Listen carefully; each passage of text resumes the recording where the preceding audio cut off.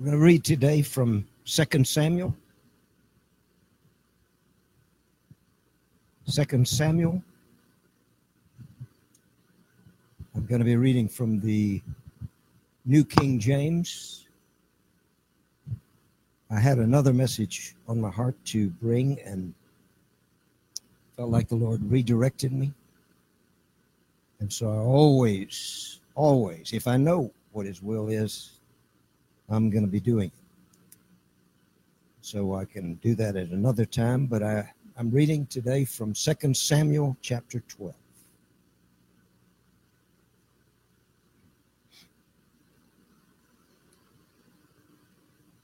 Second Samuel chapter 12.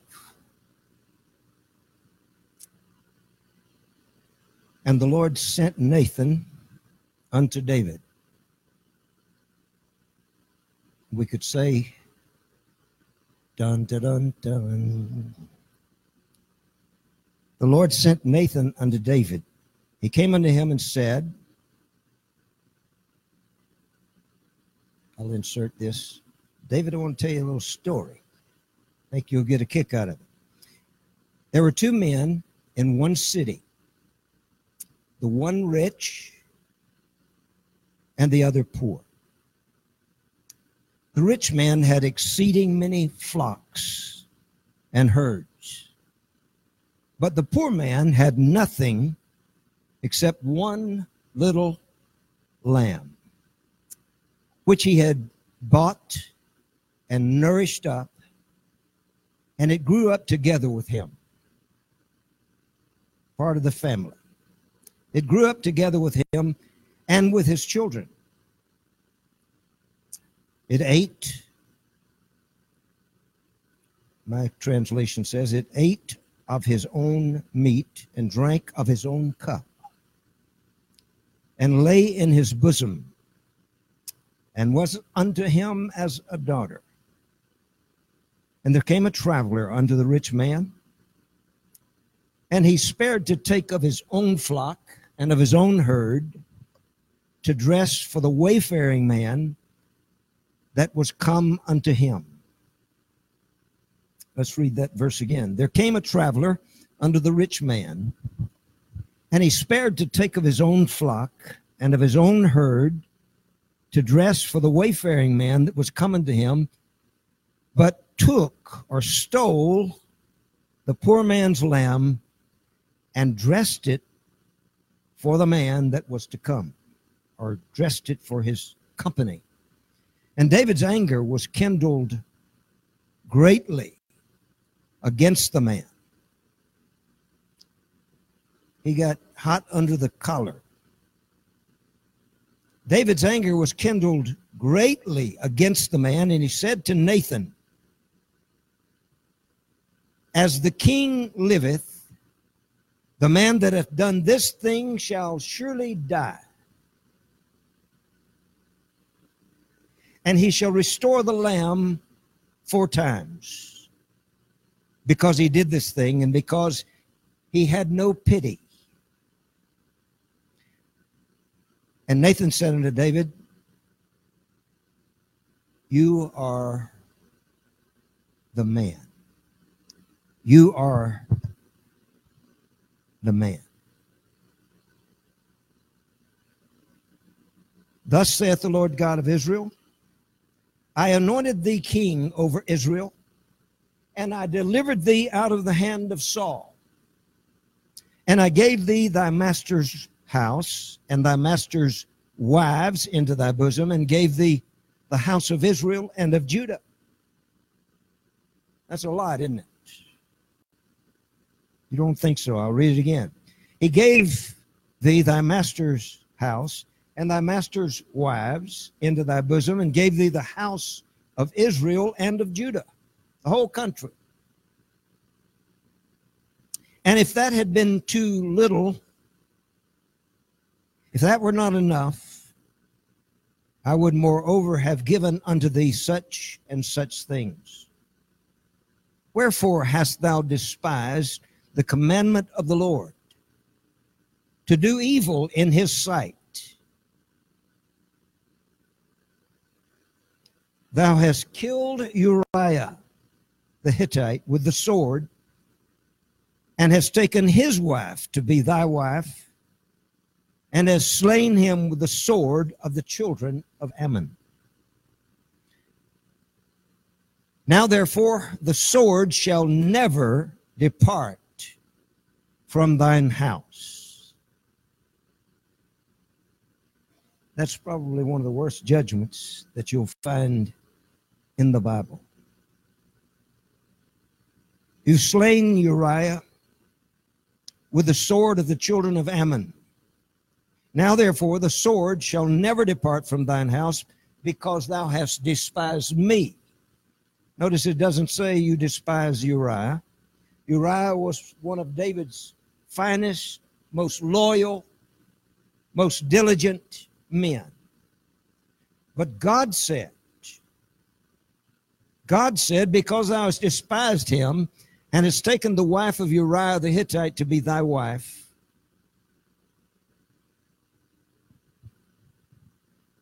thus saith the Lord, behold, I will raise up evil against thee out of thine own house, out of your own family, and I will take thy wives before thine eyes, and give them unto thy neighbor, and he shall lie with thy wives in the sight of the sun.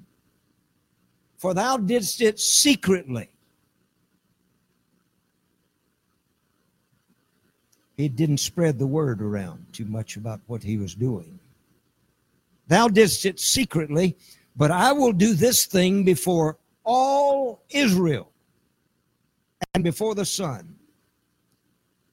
And David said unto Nathan, I have sinned against the Lord. Heavenly Father, we join together in these moments, praying that you would cause your word, Lord, to bring light to our souls, our spirits. Father, we thank you for the time of worship that we've had.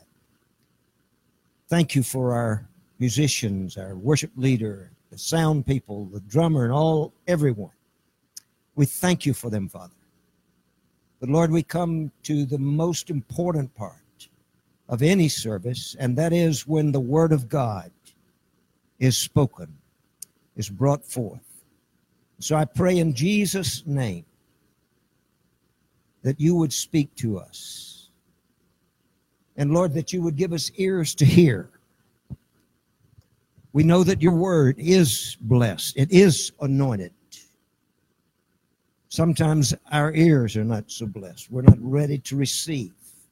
I pray that you would touch us, that you would speak to us clearly, and that you would give us ears to hear.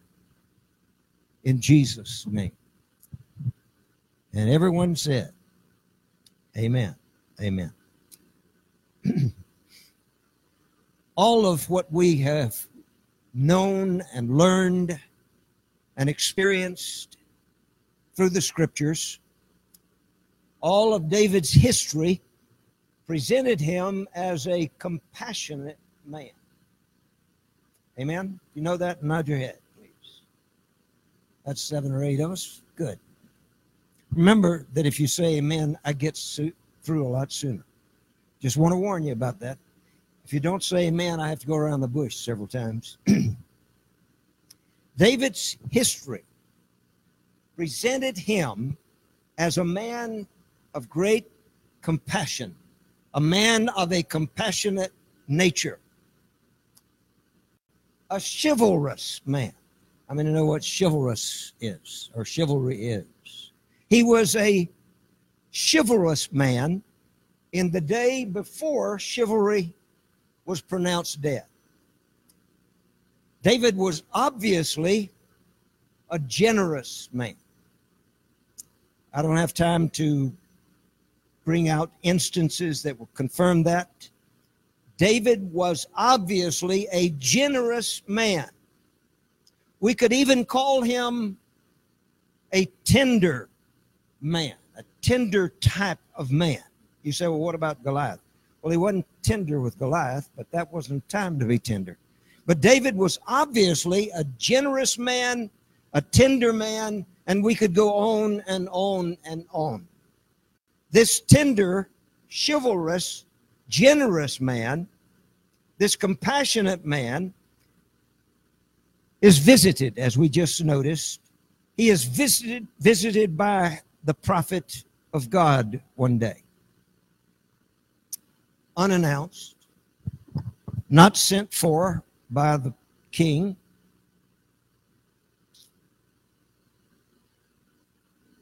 He was a man, this man who came to meet David was a man on a mission. Nathan tells David the story that I just read to you. There may have been more to it than actually got into the record, but there's plenty in the record. Nathan tells David a story of a mean, heartless, selfish man, and all that is best in him, or all that is not so good in him. And David begins to burn with indignation.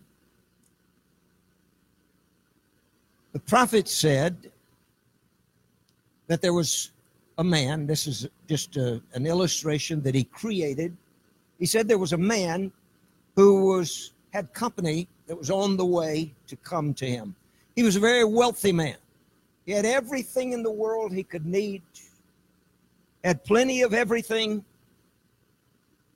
But this man in the story was a heartless, mean, cruel, selfish man. He got to thinking about what the menu would be, and he decided that it should be leg of lamb. I'm not sure what that is. I've never put it in my mouth, but maybe you have. He got to thinking about it, and he looked out over the pasture and saw all the sheep that he had, but his stinginess overcame him. And he knew that down the street, not too far away, there was another man who had only one lamb. One lamb. And in this story, you know the story as well as I'm sure, but in this story, he decided to slip down there or send somebody down there probably after dark and get that lamb and bring it back and have his people, his family, his chef, whoever, to dress it so they would have supper. All because he didn't want to take a lamb or a sheep out of his own fold. He wanted to keep everything. There are people in the world that say, get all you can all you get, and keep the rest. Get all you can all you get, and keep the rest. David is burning with indignation when he hears the story. He doesn't know who the story is about. The prophet did not come in saying, I got to talk to you, bud. He's burning with indignation, anger, wrath. It seems to command the attention of the king of Israel. Let me read just the first 6 verses, and then we'll move on very quickly. The Lord sent Nathan unto David, and he came unto him and said unto him, there were 2 men in one city, the one rich and the other poor. The rich man had exceeding many flocks, not just a lot of sheep, but he had many flocks, groups of sheep and herds. But the poor man had nothing save one little lamb, which he had bought up and nourished, and it grew up together with him and with his children. It did eat of his own meat and drank of his own cup and lay in his own bosom, and was a daughter unto him. And there came a traveler unto the rich man, and he spared to take of his own flock and of his own herd to dress it for the wayfaring man that was coming to him, but took the poor man's lamb and dressed it for the man that was to come. And David's anger was greatly kindled against the man in the story. And he said unto Nathan, as the Lord liveth, the man that has done this shall surely die. I'm not sure that David even let him finish up all of the details of the story, but he blurted out, "This man, bring him to me. I will have him put to death for what he has done." The prophet threw cold water on David's righteous wrath, saying to him, "You, David, are the man. You're the character in my story that I have told you." It hit David like the head of a sharp spear that went right through to the heart of David. I would not be afraid to say that David either collapsed or almost collapsed when Nathan said to him, "You are the man." David has already pronounced judgment. He's the judge and the jury. And he doesn't realize that he is the character in the story. When Nathan pointed his forefinger of the prophet, he drove home the application. This dramatic scene before us suggests to us, first of all, that we are strangely blind to our own faults. First point is, we are strangely blind to our own faults. If a man's sins is held in front of him and it's altered a little bit, it's disguised a little bit, that man, like David, may exclaim, "That is horrid, that is ugly, that is awful." If he thinks that it is the conduct of someone other than himself that he is judging, he will readily condemn it. We've stopped talking for a moment about David, and now we're talking about you and me, the people of God. You say, "Well, people of God are people of God. They don't do that." Oh, yeah, they do. Yes, they do.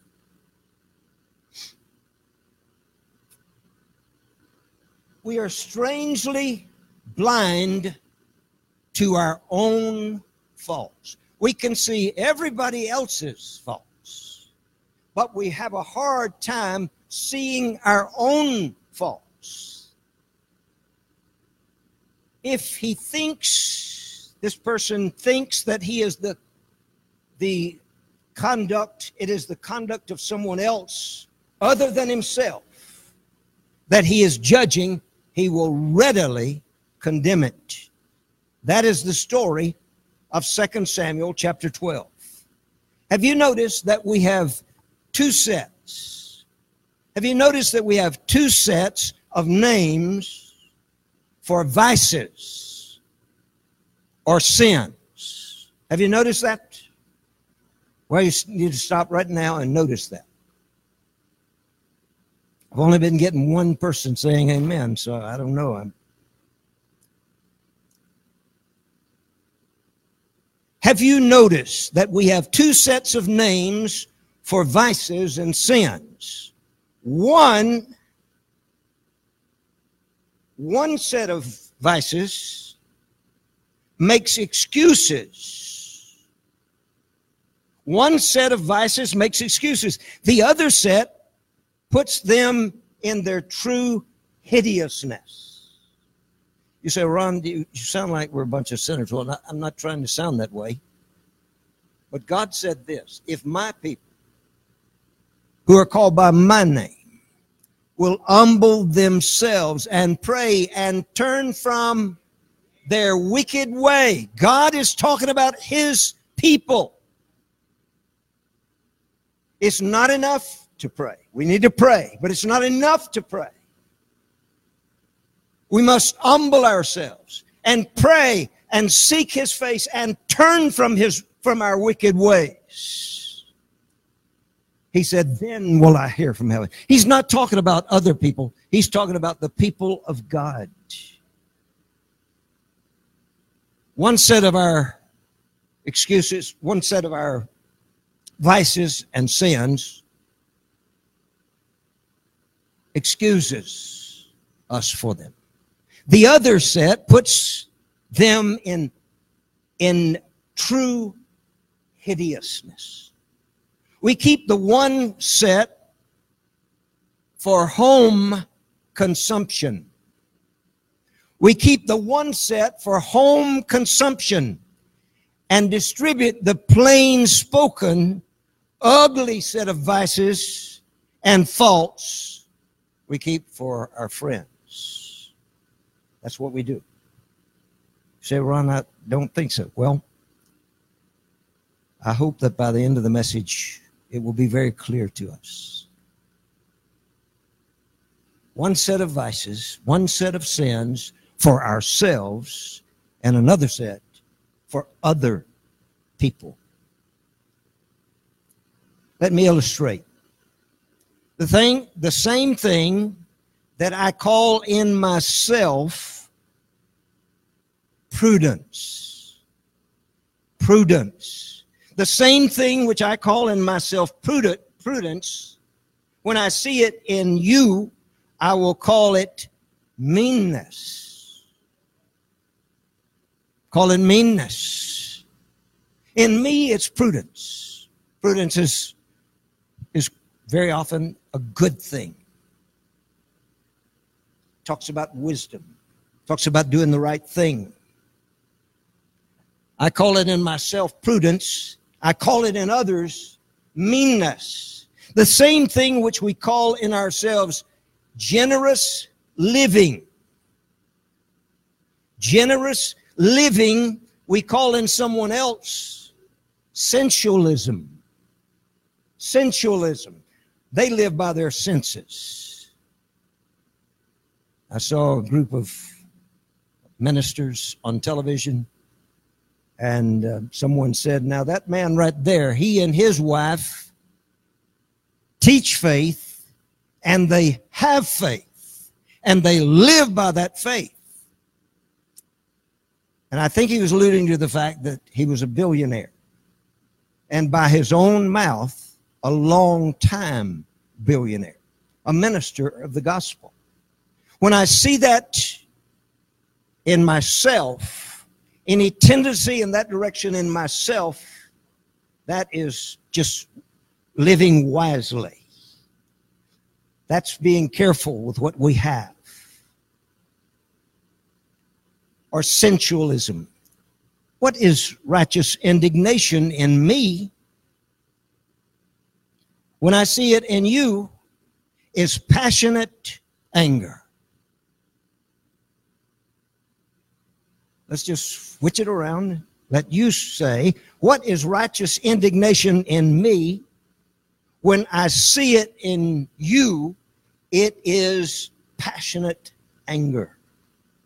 We have every child of God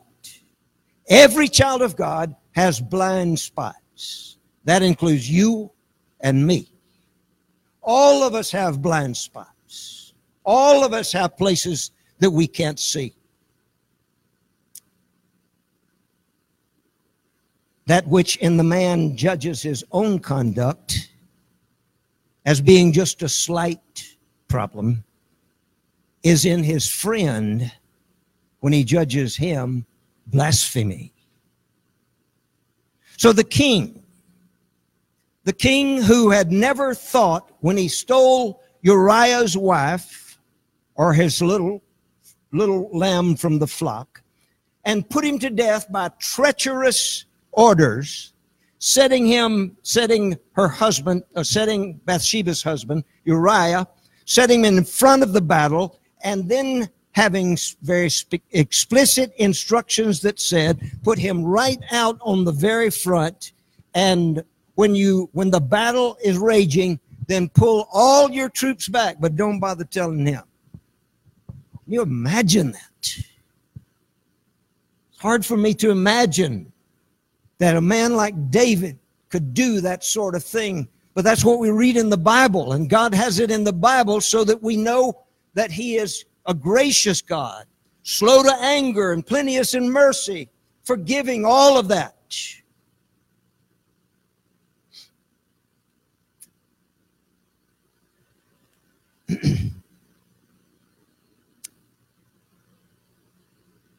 And so we go around and around, condemning our own vices when we see them in other people.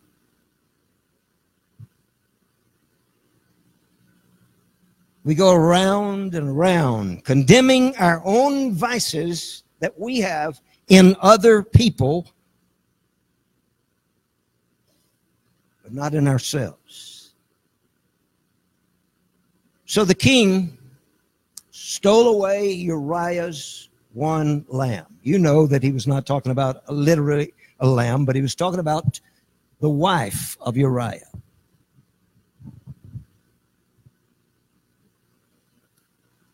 And he put him to death. You say, Ron, you got it mixed up. He sent somebody to kill him. The word says that he killed him with the sword of someone else. David did.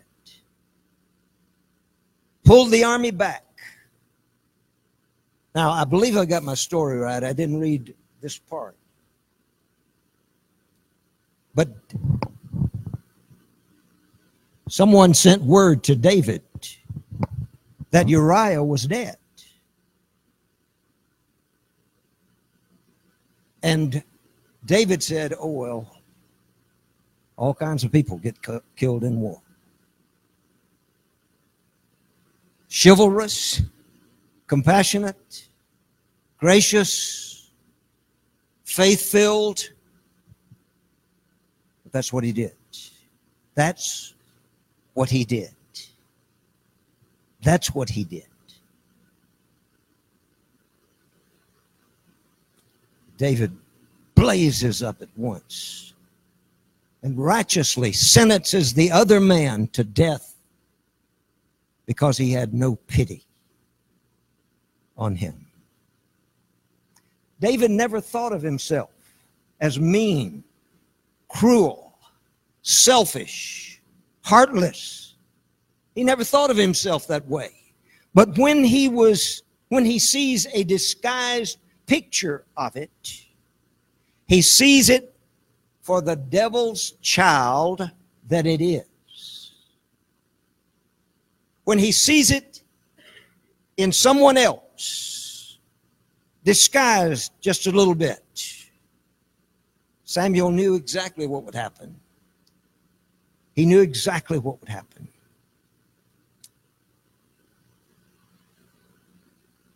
When he sees a disguised picture of it, he sees it for the devil's child that it is. Have you ever heard this?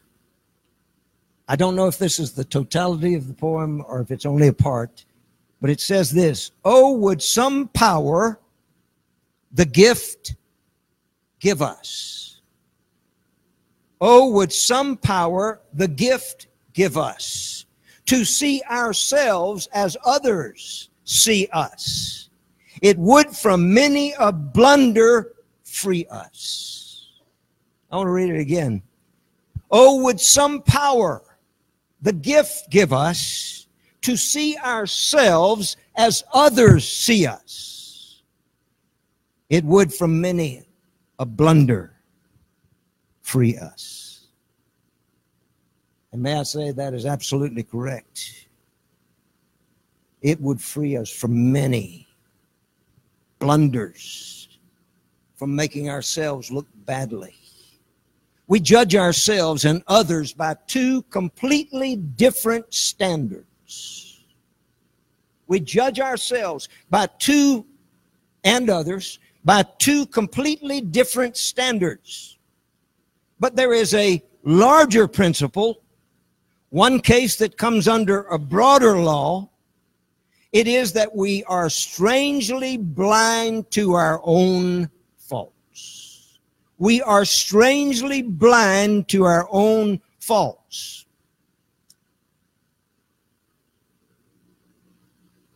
Why that is so, I'm sure I don't know all about that.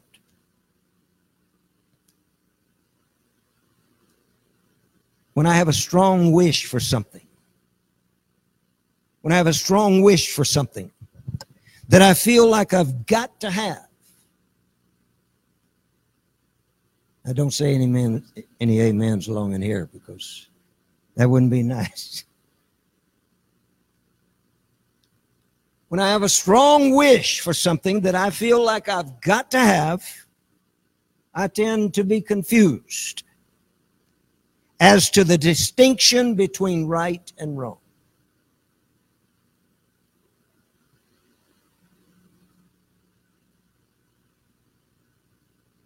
I'm not famous for very much, but I'm famous for 11 cars. But don't fault me for that, because my dad put that on me.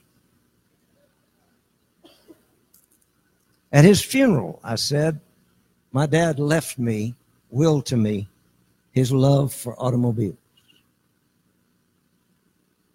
Now, don't put those two things together with when I have a strong wish for something that I feel like I've got to have. I will tend to be confused as to the distinction between right and wrong. Lust, L-U-S-T-S, and that's not always a sexual thing, but sometimes it is. Lust, desires, once kindled in a man, once it begins to rage inside of a man, it goes straight to the object of those desires without any regard as to whether or not that object is to be reached by the breaking of human or divine laws. Turn passion loose. Turn passion loose. And the passion is only a blind inclination towards something. And no question of right and wrong comes into play at all. That's not all. Habit familiarizes with evil, reduces our sense of it as evil.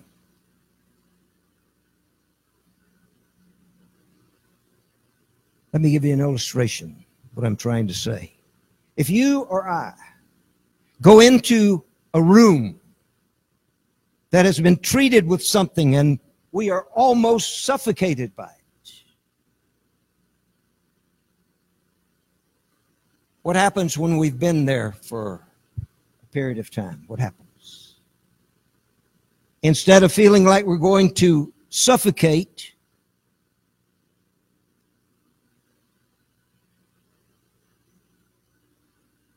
we get used to it. We start getting used to it.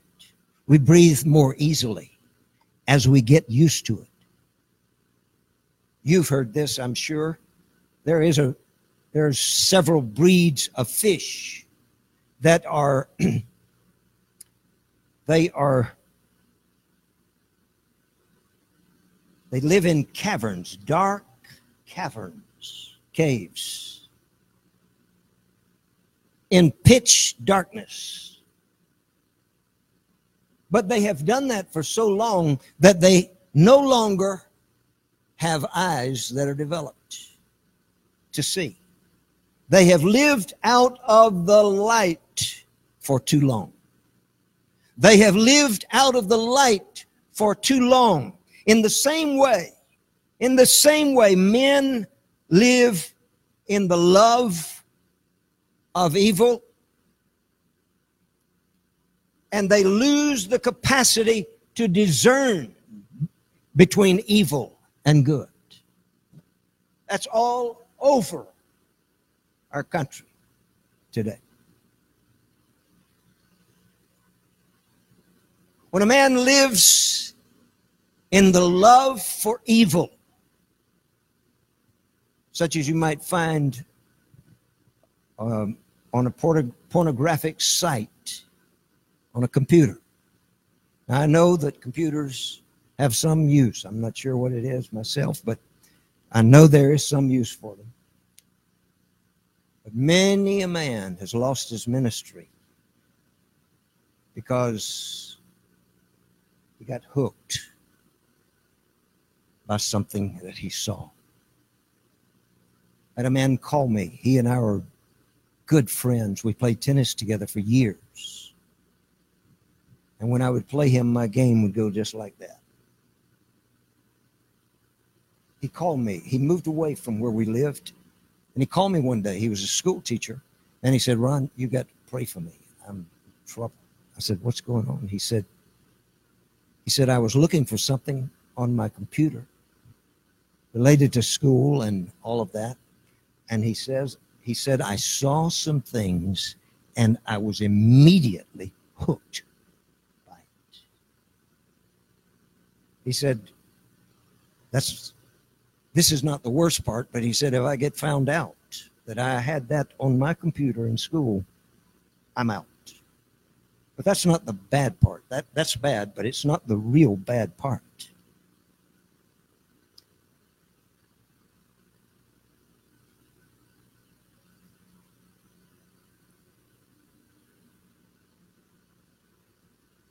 We are strangely blinded to our own faults.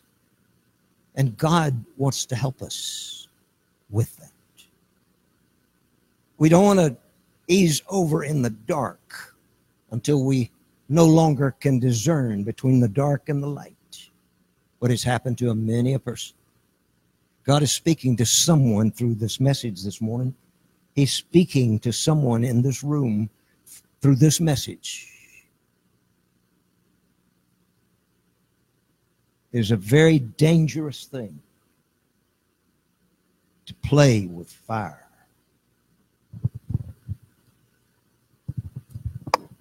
To become blind to sin and blind to all the realities of life.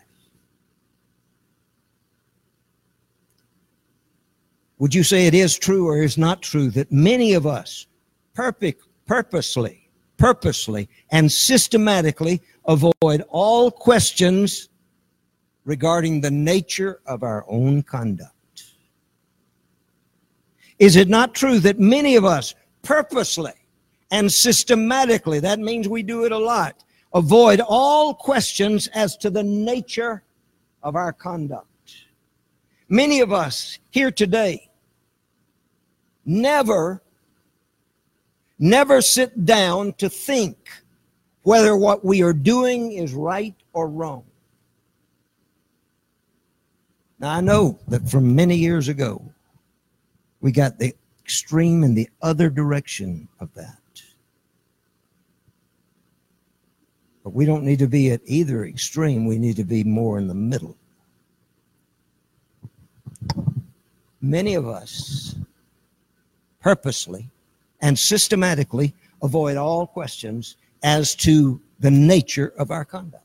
Many of us here today never sit down to think whether what we are doing is right or wrong, because deep inside there is a suspicion as to what the answer might be if we sat down and questioned ourselves. So by reason of nursing passions, by listening to wishes, by reason of the habit of wrongdoing, by avoiding investigating of our own character and conduct, we lose the power to decide on the nature of our own actions. That was a lot of words. By reason of nursing passions that we know are wrong, and by listening to things that will make us wish for everything, and by reason of the habit of wrongdoing, and by avoiding investigating our character and our conduct, we lose the power to decide on the nature of our own actions. Self-love comes in. And there is something else that tends to blind us. Probably no one here this morning would venture to stand and say, I am an exception to needing to confess sins. Are you with me? Probably no one here this morning would venture to stand up and say, Pastor, I'd like to say something. I am an exception to needing to confess sins. Most of us would be ready to unite in acknowledging that all have come short of the glory of God, although in our heart there has never been a trace of self-examination and self-condemnation, even when our lips were moving. Do not shrink away into the crowd. Do not shrink away into the crowd. Stand before God. Stand before God. See yourself as God sees you. Look at your actions and never mind what other men's sins are. Do not content yourself by saying, we have sinned. Don't content yourself with saying, we have sinned. Say, I have sinned against thee. I have sinned against you, Lord. I don't know if you know this, but there are no crowds, crowds. There are no crowds in God's eyes. He deals with individual hearts. He deals with individual hearts. Now, I know that I don't know that we do that here in this church or whatever, but I know we have people all stand and we all say the prayer, all of that. I wonder if that's the right thing to do. God sees us as individuals, every one of us. He sees us as individuals. He loves us as individuals.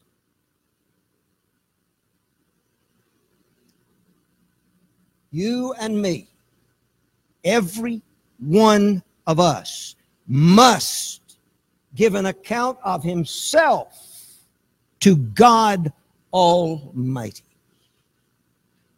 Why should we care so much about what people think? Why should we try to manipulate people a little bit and get them to think the way we want them to think?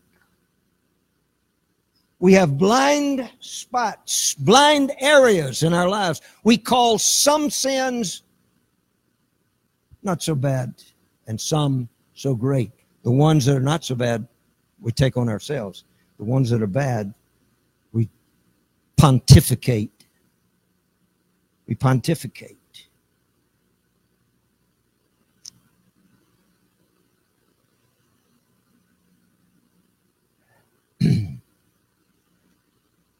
It is not enough to say all have sinned and come short of the glory of God. It is not enough to say that. Say, Lord, I have sinned against you. He deals with individual hearts. All of us will give an account. Now let me ask you to look at how this story shows us that the work of God's message is to strip away the evil and show the thing in its ugliness. Where do I get that? Look at how this story shows us that the work of God's message is to strip away the veil, take the mask off, and show the thing in all its ugliness. God had to send a prophet to David. A man with divine authority who stood in front of David and told him the story, and then he put his finger out in the king's face and said, "You are the man in my story." God had to send a prophet to David. Nothing else would suffice to get past his conceit and ignorance. Nothing less could get past the self-conceit and the ignorance which had to be penetrated by the word of God. As God's messenger, he put into one sentence. He put into one sentence. In the original language, which is the Hebrew language, it's only 2 words. But in our language, it requires a number of words. As God's messenger, he put into one sentence, the Spirit of the law of God, which individualizes the sinner.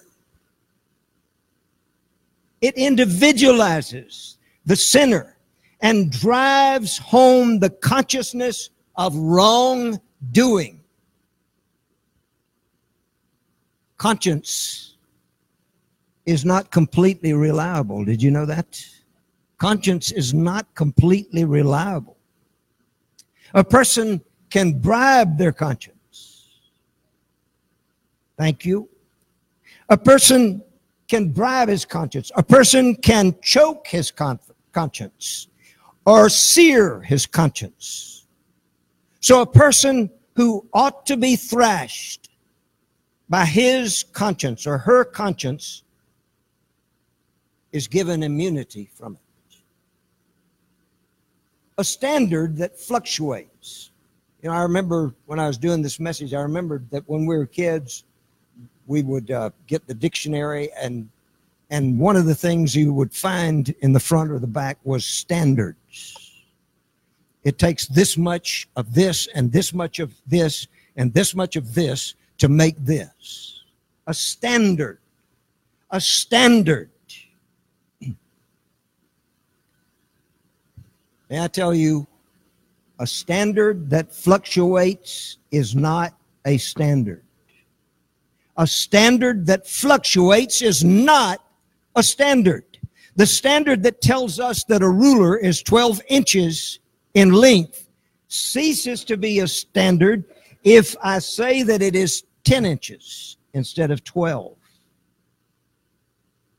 or 14 inches instead of 12. The standard is no longer there. God has given a standard. God has given a standard. God has given a standard. It is a revelation of himself, which is to be found in the pages of his word, the Bible. We can set our clocks by his standard. Liberals say there is no standard. It's every man for himself. It's every man does as he pleases. That's what liberals do. That's what liberals do. I'll do as I please. Nobody's going to tell me what to do. I've got a conscience, and I also have a bribe with that conscience. God's standard never changes. Liberals say something is only a sin or not a sin depending on what I think about it.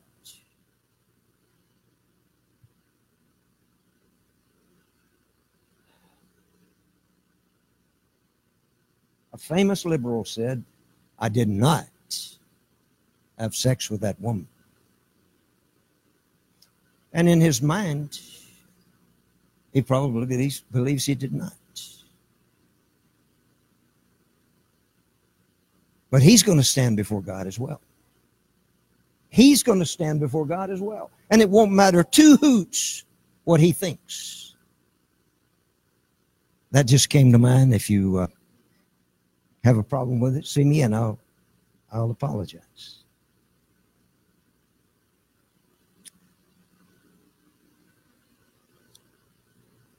If it is not sin to me, then it is not sin. That's what liberals, that's a main component in liberalism. If it is not sin to me, then it's not sin. God's standard is unchangeable.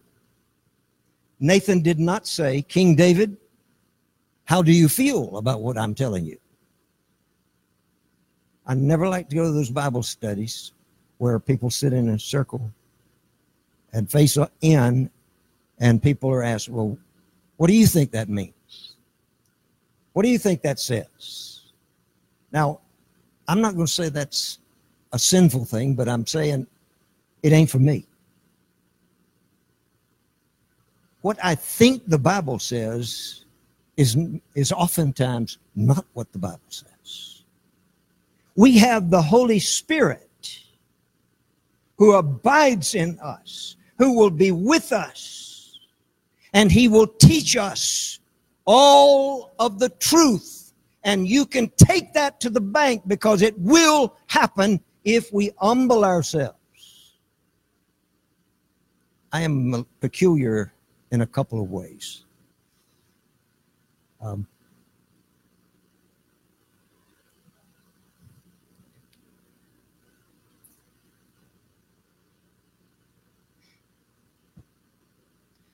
don't know how to get back.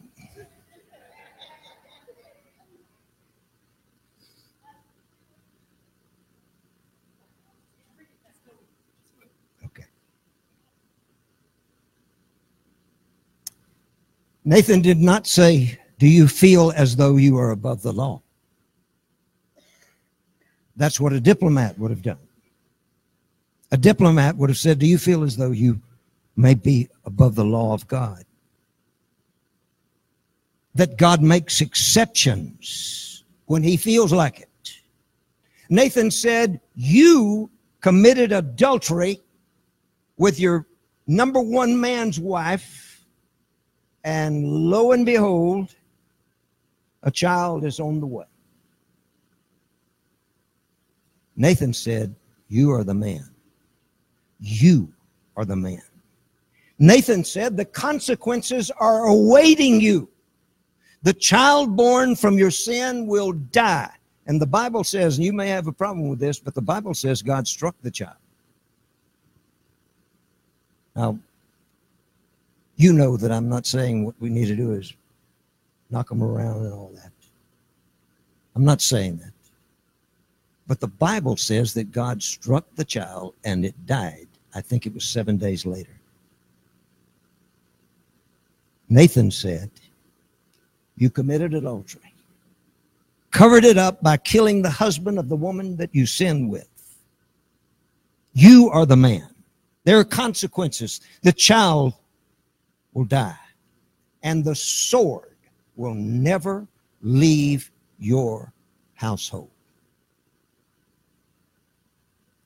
The truest kindness, when Nathan stood before the king with his eyes flashing and with something of a stern voice, was for him to say, you are the man.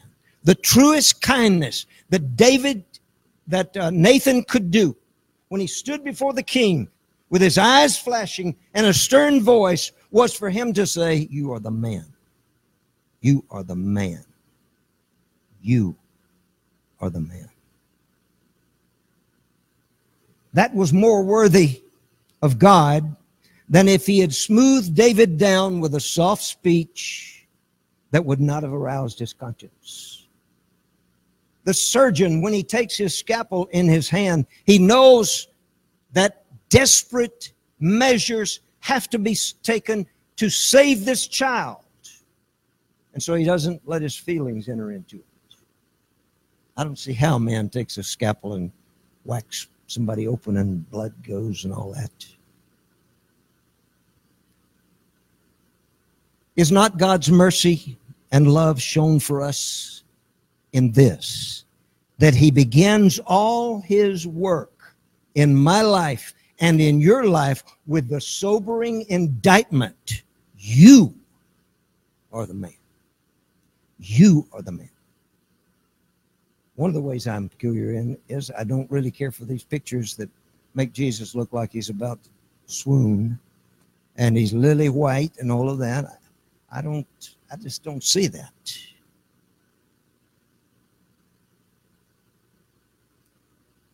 Finally, God accuses us one at a time.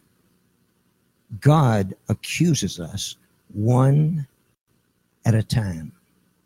And he condemns us, if he must, one by one. And he condemns us that he might save us one by one. The meaning of Nathan's words was instantly shown when the king shouted, I have sinned against the Lord. I have sinned against the Lord. Then the prophet said what God whispered in his ear. He said, the Lord has made your iniquity to pass away. See what blessings we derive when we humble ourselves and we honestly see where we're going and we come to God and say, I need help, Lord. I need your help. I'm going in the wrong direction. I'm following my own desires. The accusation was made so that mercy and forgiveness might be granted to David.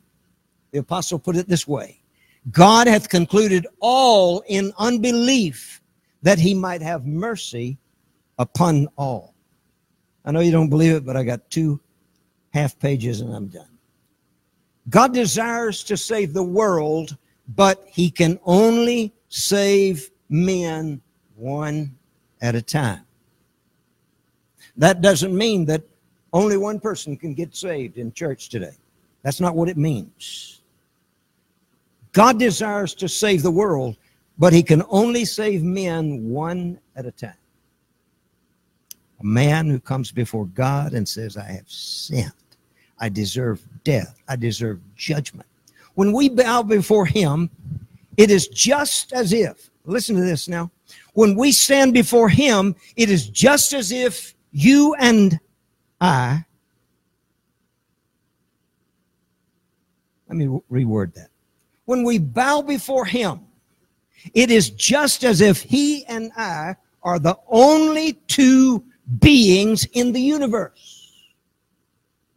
That can help your prayer life. That can help my prayer life. If I realize that it's just as if it was only me and God here. Not in a prideful way.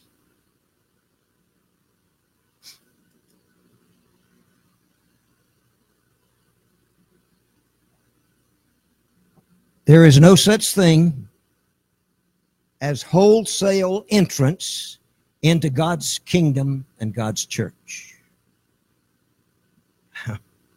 You can believe it or not believe it. There is no such thing as wholesale entrance into God's church and God's kingdom. God's mercy is not given to crowds except they are made up of individuals who have individually received it. There must be my solitary coming to God. There must be the personal act of faith on my part. I'm going to resist that. There must be the personal act of faith on my part. Sir, ma'am, it is not enough for you to say, we have sinned. We must say, I have sinned and come short of the glory of God.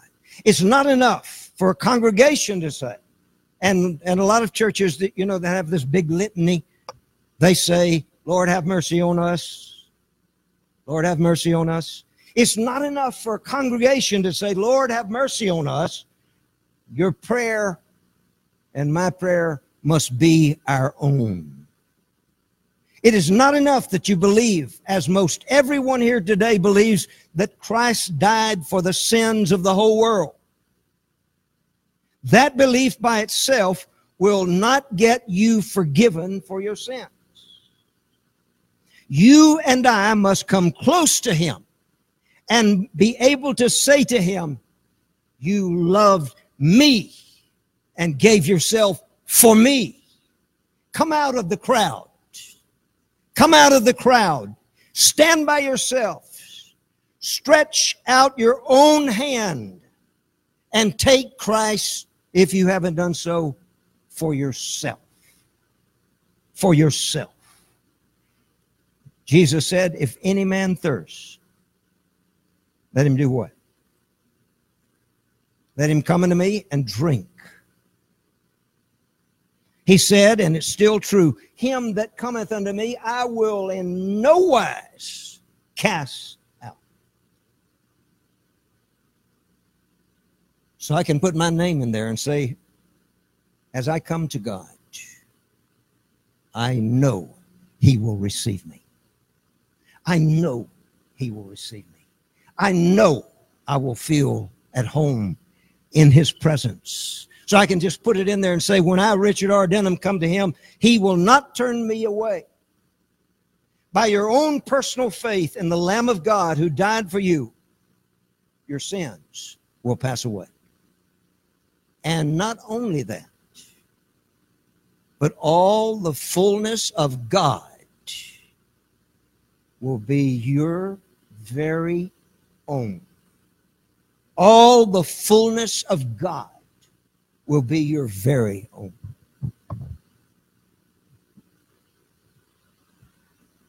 How long? Forever.